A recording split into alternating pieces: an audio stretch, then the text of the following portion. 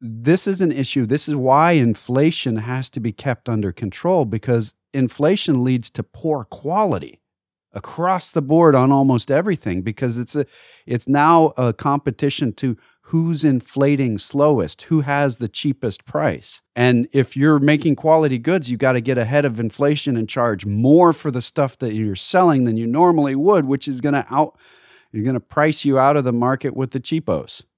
So that's why inflation is bad. And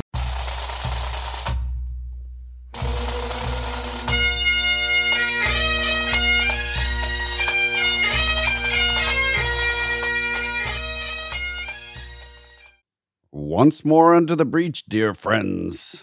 Else fill the wall up with our English dead. Good morning, ladies and gentlemen, boys and girls, and welcome to another exciting episode of The Personal Wealth Coach, starring Jake and Jeff McClure.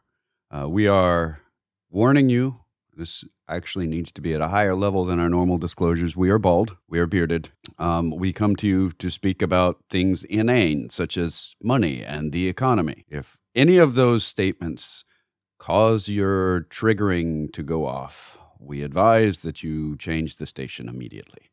Otherwise, if you believe it is incredibly exciting to hear us talk about the Federal Reserve and talking about the beige book as if you understood what that was, then you are on the right spot. Hopefully, we'll even explain what that means. This is the Personal Wealth Coach, and hopefully we'll make it more interesting than the normal econ babble back and forth of what's going on in the world. Before we get started, have to tell you the regulatory disclosures, not just the ones about our follically challenged status, our beards, or the fact that we like puns. So the disclosures. Number one, this is the Personal Wealth Coach, and not coincidentally, that's also the name of an SEC-registered investment advisory firm. It's not coincidental because the people talking to you on the air here are the principals of that firm. However, just because that firm is registered to give investment advice and it shares the same name because it's the same people and the same founders and all that good stuff, it doesn't mean that we're giving you investment advice on the air, because we can't do that. We don't know you guys all. Or maybe we do. Maybe we know all one of you. Hi, how are you? Let's have a nice chat. But other people could be listening in to that in the middle of the conversation. So there's all kinds of fiduciary problems there. We can't give investment advice on the air. So we give education. Hopefully. Hopefully we educate rather than de-educate, but either way, there's a camp for that. We will re-educate. That's what we'll do. Yes. Call us Big Brother. Also, just because the firm is registered with the SEC doesn't mean that the SEC, the governmental agency, has some feeling of favoritism in our general direction. No. They would rather taunt us a second time. If you get my drift. Their job is to taunt folks like us into doing the right things, not to say, oh, they're so wonderful. That's not how they work. The government isn't good that way. Unless you've been in the military and you did something that basically you should be dead, and then the government's really fond of you. So are we, by the way. Thank you very much for doing that, whomever you are. Strange example person.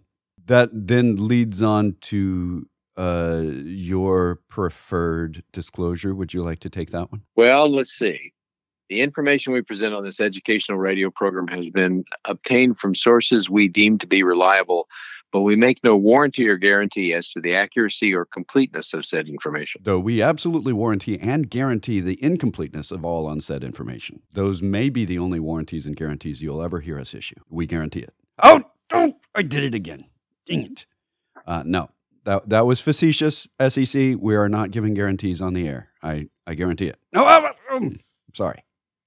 Okay. Wait a minute. We do give facetious guarantees. You just did. I guarantee it. Yes. Oh, man. Okay. I keep doing that. All right. So to explain some of the sound quality issues this week, the studio from which Elder Baldy generally transmits is having its roof replaced. What's that you say? The roof. Oh, come on. What was that? Sorry, the dog's barking. Yes, the roof was being replaced, and so he couldn't hear himself think if he were there, and you couldn't hear him speak. So instead, he is transmitting digitally from his house. And if there's a little bit of quality issues, believe me, It's all on AT&T there. We're not taking any credit for the quality issues. Our quality is always mediocre. All right. He's got a thing circled here. There's a disagreement among economists about just how much market-driven financial conditions, the totality of factors such as stock prices and treasury yields and corporate bond risk premiums influence the economy relative to short-term interest rates set by the Fed. There's a lot of confusion in the economic world right now. Economists are looking at this, and we've been saying this for 3 years. People are going to write papers, big papers, short papers, white papers, and other colored papers about this time period because it's so weird. The pandemic shifted everything. When we're looking at the leading economic indicators being down for 8 months, while at the same time we look at the spending of consumers going up, the economists out there are baffled. You have to go back to when record keeping was done in essay format in Latin sometimes to figure out what's going on. We have to look at weird events in history, catastrophic events like volcanoes blowing up or in a significantly cold enough summer that it was essentially winter for 3 years. And those happened in the past, and we can vaguely see patterns that look like what we're seeing right now. It's weird. So what are the factors that influence our economy right now? Let's kind of focus in on that because it's going to answer the question from John a bit. It's also going to talk about the other pieces that were, when you're talking about the correction. We had a stimulus, two, one under Trump, one under Biden, about four or more than one under both, but those were the big ones for both of them. They came in to stimulate the economy at a point where it was dead on its feet. It was somnolent. We shut down because of the pandemic. So we had this stimulus money flow in, and Milton Friedman is famous for having said, inflation is always monetary. It's all about the money supply. And certainly when it's said like that, it is, because that's what you're measuring inflation with, is with money. So absolutely, it's like saying math is all about numbers. Yes, that's true. It is about money supply. There are other things that contribute to that. We had more money in our system, but other places on the planet didn't, and they had inflation too. So they didn't have the big stimuluses in Europe. They didn't have the big stimuluses in Japan or in China. And Japan went from deflation to inflation during this time period. Europe's had double-digit inflation, worse than ours, and they didn't have the stimulus. So then you have to look at the other component of anything in the economy. You have supply and demand. The money is the supply in some cases. In some cases, it's the demand. So we have a large supply of money and a small supply of things that we couldn't get because everything was shut down. So we started competing for that stuff. And it started very quickly, early in the pandemic, with people saying, hey, we got to institute emergency price controls on toilet paper and things like that, just like they do during hurricanes on plywood. Because supply and demand gets wonky there. If there's a massive demand all at once, the supply is not going to withstand that. So there were runs on toilet paper and toilet paper runs and rolls of toilet paper running. We had that was the simplest and maybe the most laughable, unless you needed toilet paper, and then it wasn't laughable at all, piece of the many, many thousands of things that we had a shortage of, from cereal to baby food to Lego toys. We had shortages of everything because the people that were shipping them around weren't shipping them around. They stopped. So we have this big boost of inflation. And then a war started and took all the things that we were already having trouble finding more of or enough of and made those even harder. And so we have this big boost. So that the supply issues and the demand issues are all over the place. This is weird. You can't point at any single factor and say, that's it right there, or that's it right there. It's all of these. When the leading economic indicators are down for 8 months, we're not having a recession yet.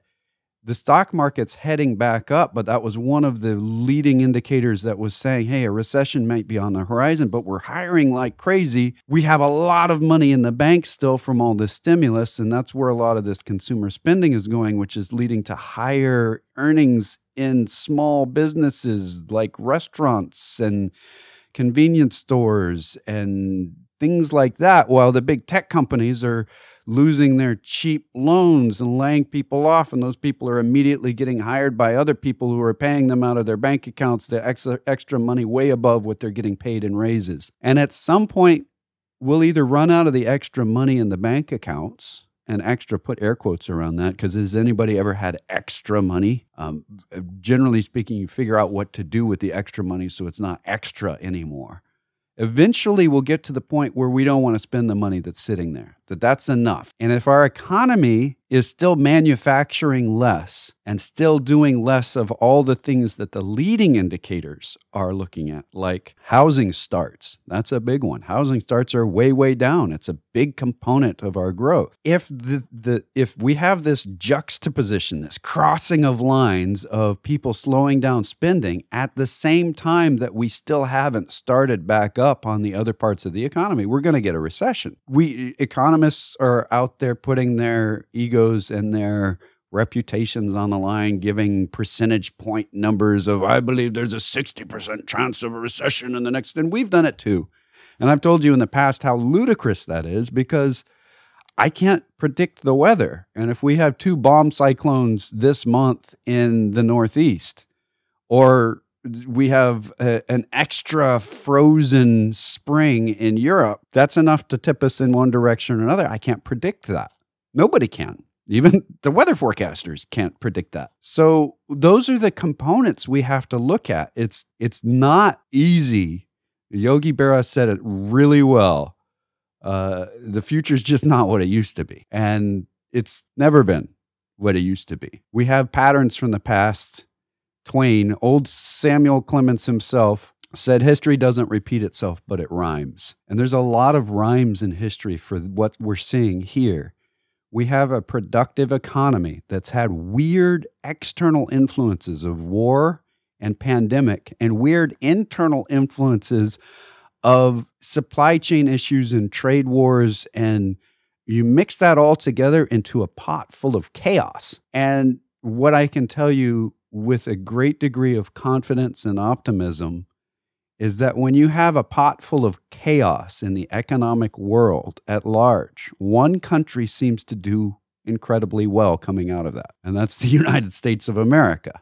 And I know that sounds all patriotic and so on. It's not. It's just look at history. We're really good at chaos. We grew coming through the pandemic when Europe was in an extended recession during the pandemic. China's still kind of arguing with us about if they had a recession or not. But if we look at the satellite imagery of the lights in China, they certainly weren't growing. They may be now.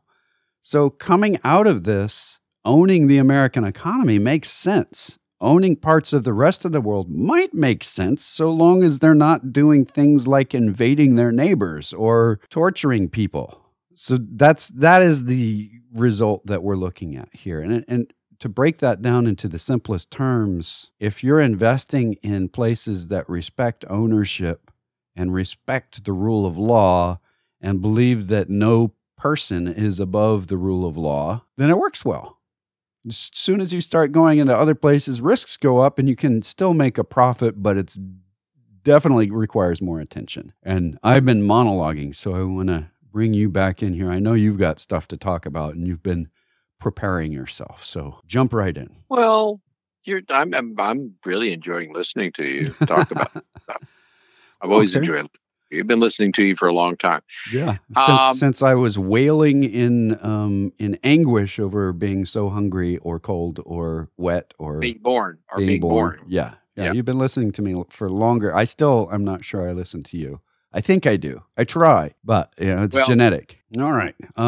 Something relatively significant is going on between the White House and the Federal Reserve. The number 2 at the Federal Reserve, who we're both quite fond of, the number 1 and number 2 at the Federal Reserve are Chairman Powell, and Lael Brainerd is the second. And she's just been tasked as being the chief economic advisor to the president, which is a very important position, obviously. I don't like to see her leave the Fed, especially to a position that is arguably starting to get political. And I know a lot of people are like, the Fed's very political. It isn't. It really isn't. It's a bunch of academics. If you ever sit in a conversation with members of the Federal Reserve, there is no flashy political slogan, period. It's just not about that. It's much, much more boring than that. They're not politically motivated. And her being tasked as the head of the economic advisors to the president is a really big deal. But she's one of the few on the board of the Fed that is in the wait and see mentality. Do it slow and see what happens. She's kind of dovish in the hawk room. And it's nice to have that balance. That's part of the reason why we liked the number one and the number two. The person who's going to replace her as number two, we're not really sure yet. The Biden administration is kind of floating names out there to see who's going to gasp in annoyance or shock or alarm. But generally, these nominations are way on the boring side. We're kind of sad, though, in that she's going to go and be the top advisor to the president. That's going to be a really nice feather in her bonnet. Do you put feathers in bonnets? Do you wear bonnets anymore? I don't know. It's going to be a nice thing in her curriculum vitae to say she was the top economic advisor to the president and the number two on the Fed board. But it's going to be sad to see her go. I'm a little bit worried. I'd like to see the Fed stay as it is when we're in the middle of making this transition. But, that's me. I'm more conservative and want to stay as is. Let's slow down the changes. Sometimes we can't. So that's a big piece of news, and it may affect some of the speed at which rates continue to rise. What I would say with a great deal of certainty is in the next meeting of the Fed, we're going to see another quarter-point rise. Where I thought they might wait another meeting, what we're seeing from them now is very clearly saying, yep, we're going to raise quarter point. So just keep that in mind. The last time we talked about this was just a couple of weeks ago, but we've seen the PPI come in and the CPI come in and other weird letter combinations come in, and they all seem to be inflating, which means the economy is doing well and the Fed's going to have to push the brakes some more to bring the inflation down. I know that's weird. Do you mind if we talk about that component for a second? Why is the Fed slowing the economy? That seems like such a bad idea to most people, just so that they can fight inflation. Why is inflation so bad if we just going to make enough money to keep up with it? Isn't a growing economy more important than this inflation silliness? This is obviously people that haven't experienced a great deal of inflation, but I get this question a lot. Do you want to put your comments in there? Well, I think you're about to talk about something that is near and dear to all our hearts, right. But high inflation tends to generate more high inflation, which tend to generate more high inflation, just like deflation tends to generate more deflation. So getting it down around the 2 to 3% range, I think the 2% range that they're shooting for is a very, very good range to shoot for. However, we've just had a bout of relatively high inflation. So when it averages out, it'll come out somewhere between 2 and 3%, which is interestingly what it has been for many, many, many decades. So It's actually kind of nice to have a little inflation. But yeah, talk about why high inflation is bad. All right. Because it eventually crashes. That's the big reason. Well, here's the deal, is that inflation breeds more inflation. And a temporary thing, hey, we're getting our pay raises. We've been wanting these pay raises for a decade. That's the typical statement of most people when inflation starts to hit. The problem with it is then it becomes ingrained in the system and everyone expects a raise every year, even if they're not changing what they're doing. They're not doing it any better than they were before.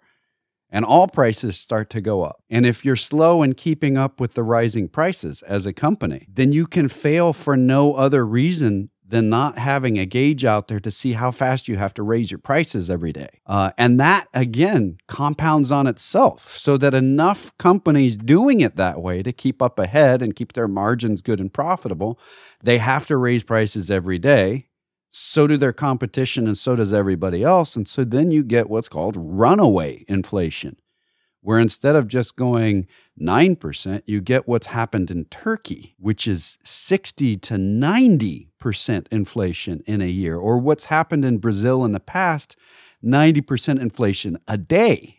There's no way you can keep up with that on your paycheck. So in order to not have that happen, it's kind of like a feedback loop where you put the microphone in front of the speaker. It's going to feedback. It's going to be loud. And at a rock and roll concert, that's cool because you can get a little feedback. But if all you hear is feedback, nobody likes that. That's what we're talking about. A short spike of inflation can rebalance everybody's paychecks to a pretty fair level based on what they're doing. Extended bouts of inflation throw the paychecks all out of whack and all the prices out of whack. And there's no way you can just run a normal business without paying attention to the fact that the currency is being devalued every day. So why is that happening now? Why are we having a devaluation of our currency? It's because we have enough of it and we're making more of enough of it that we don't feel bad paying more for something that hasn't increased in quality.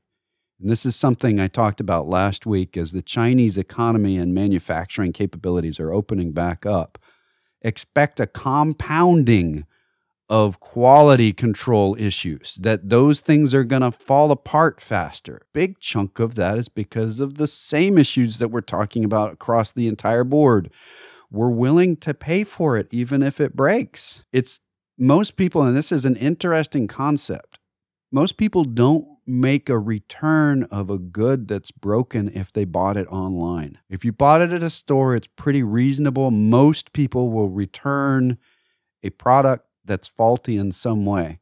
But if you bought it online, especially from a smaller retailer, most people don't return that stuff. It's too much of a hassle. You got to figure out how to get the packaging back, or is it the original package? And how much do you pay for the shipping? Does somebody else pay for the shipping?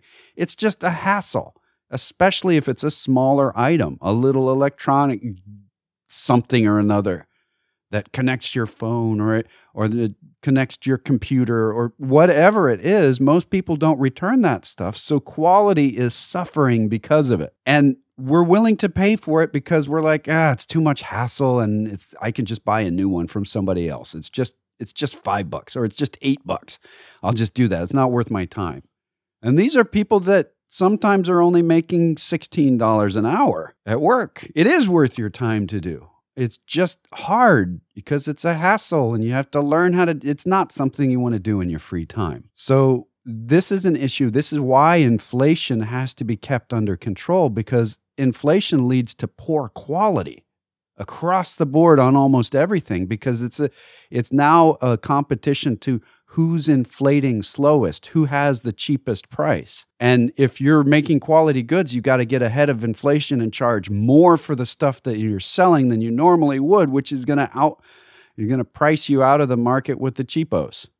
So that's why inflation is bad. I have a whole bunch of stuff about where people are quitting and where they're not. I've got stuff about auto payments being late, which is not a good sign.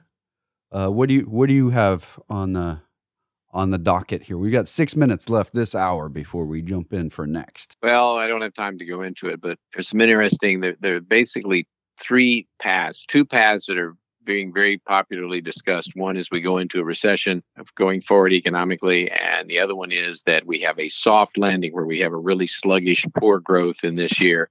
But there's a third one out there that actually has a lot of evidence that's supporting the fact that it could happen, and that is we don't have slow growth, we don't have a recession, we have high growth all year. And it's certainly interesting to me. Our economy is about 2/3 driven by consumer spending, and consumer spending rose 3%, not annualized, in the month of January alone. Now, there's no way in the world that could be annualized. You can't multiply that times 12 and come up with what the year is going to be. But I would say no one I have been reading expected that. And we may wind up with a serious growth economy all year, despite the increases in interest rates. That's interesting. We can talk about that more, but I didn't want to touch on that. Okay. Well, we've got a couple of interesting bits. We've talked about leading indicators. We've talked about how parts of the economy are booming. One of the things that we track with a nervous eye is how many people are late in paying for their cars or for their houses. And obviously we had a pandemic. Obviously, anybody that's around knows that.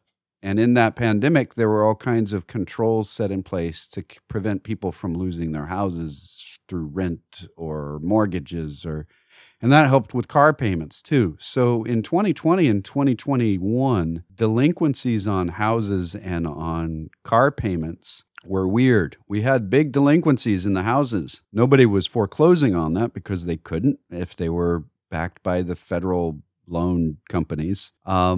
What we're looking at out here is that in 2020, a little over 12% of the population that owned houses were late in their payments by December. Now, there were all kinds of protections, so there wasn't a big wave of foreclosures. Then we had that drastically drop. In 1 year, we went from 12% to December of 2022 was 5%. So in 2021, it's 6%. So it went from 12 to 6 to 5. And then now October is the last number that CoreLogic comes. And the Federal Reserve is only looking back at last June. These are very lagging numbers. It's hard to get this stuff together because you got to survey all the mortgage companies. But what it looks like is that we're at a 4.6% late payment, a seriously delinquent mortgage, which is very down from last year. But if we go back to what was normal pre-pandemic, it was right around 3%. So we have a serious uptick in late payments on mortgages right now. And auto payments didn't get delinquent during the pandemic. It was weird. It was backwards because people didn't have to pay their mortgage. Car payments got extra payments sent to them, and they became kind of a going concern. So our delinquency rate dropped. Usually goes anywhere from during the year from about 5.5% to about 8.5%. During the pandemic nasty time, it dropped way down to capping out below 7%. Well, now it's peaking up above 9%. And it's not having the normal drop we see in the middle of the year as people are making money again. Delinquency rate on car payments is going up. So are interest rates on car payments. These are worrying trends. There's some other stuff that we're worried about, but these things are the things that are the real precursors of when the spending is having trouble continuing. We'll have a lot more to talk about on this subject because there's all kinds of components to this. And whether or not we grow out of this or have a recession, I don't think anybody can give you a firm answer on that. It's not possible. We can give percentages, but those percentages are pulled from some orifice in our body that you probably don't want us to pull them from. Yes, our mouths. You thought you would get your mind out of that. Okay, we're about out of time for this hour. If you'd like to talk to us off the air, we have voicemail on the weekend, real live people during the week, locally at 254-947-1111 or 1-800-914-7526 at 800-914-PLAN. You can go to our webpage, thepersonalwealthcoach.com or tpwc.com. You can read our newsletter there. You can sign up for it. It comes out every Friday. You can find our podcasts anywhere you can find podcasts. You also can go to our webpage and contact us on the contact form or email us directly at jeff or jake at tpwc.com. Until next hour, this has been The Personal Wealth Coach.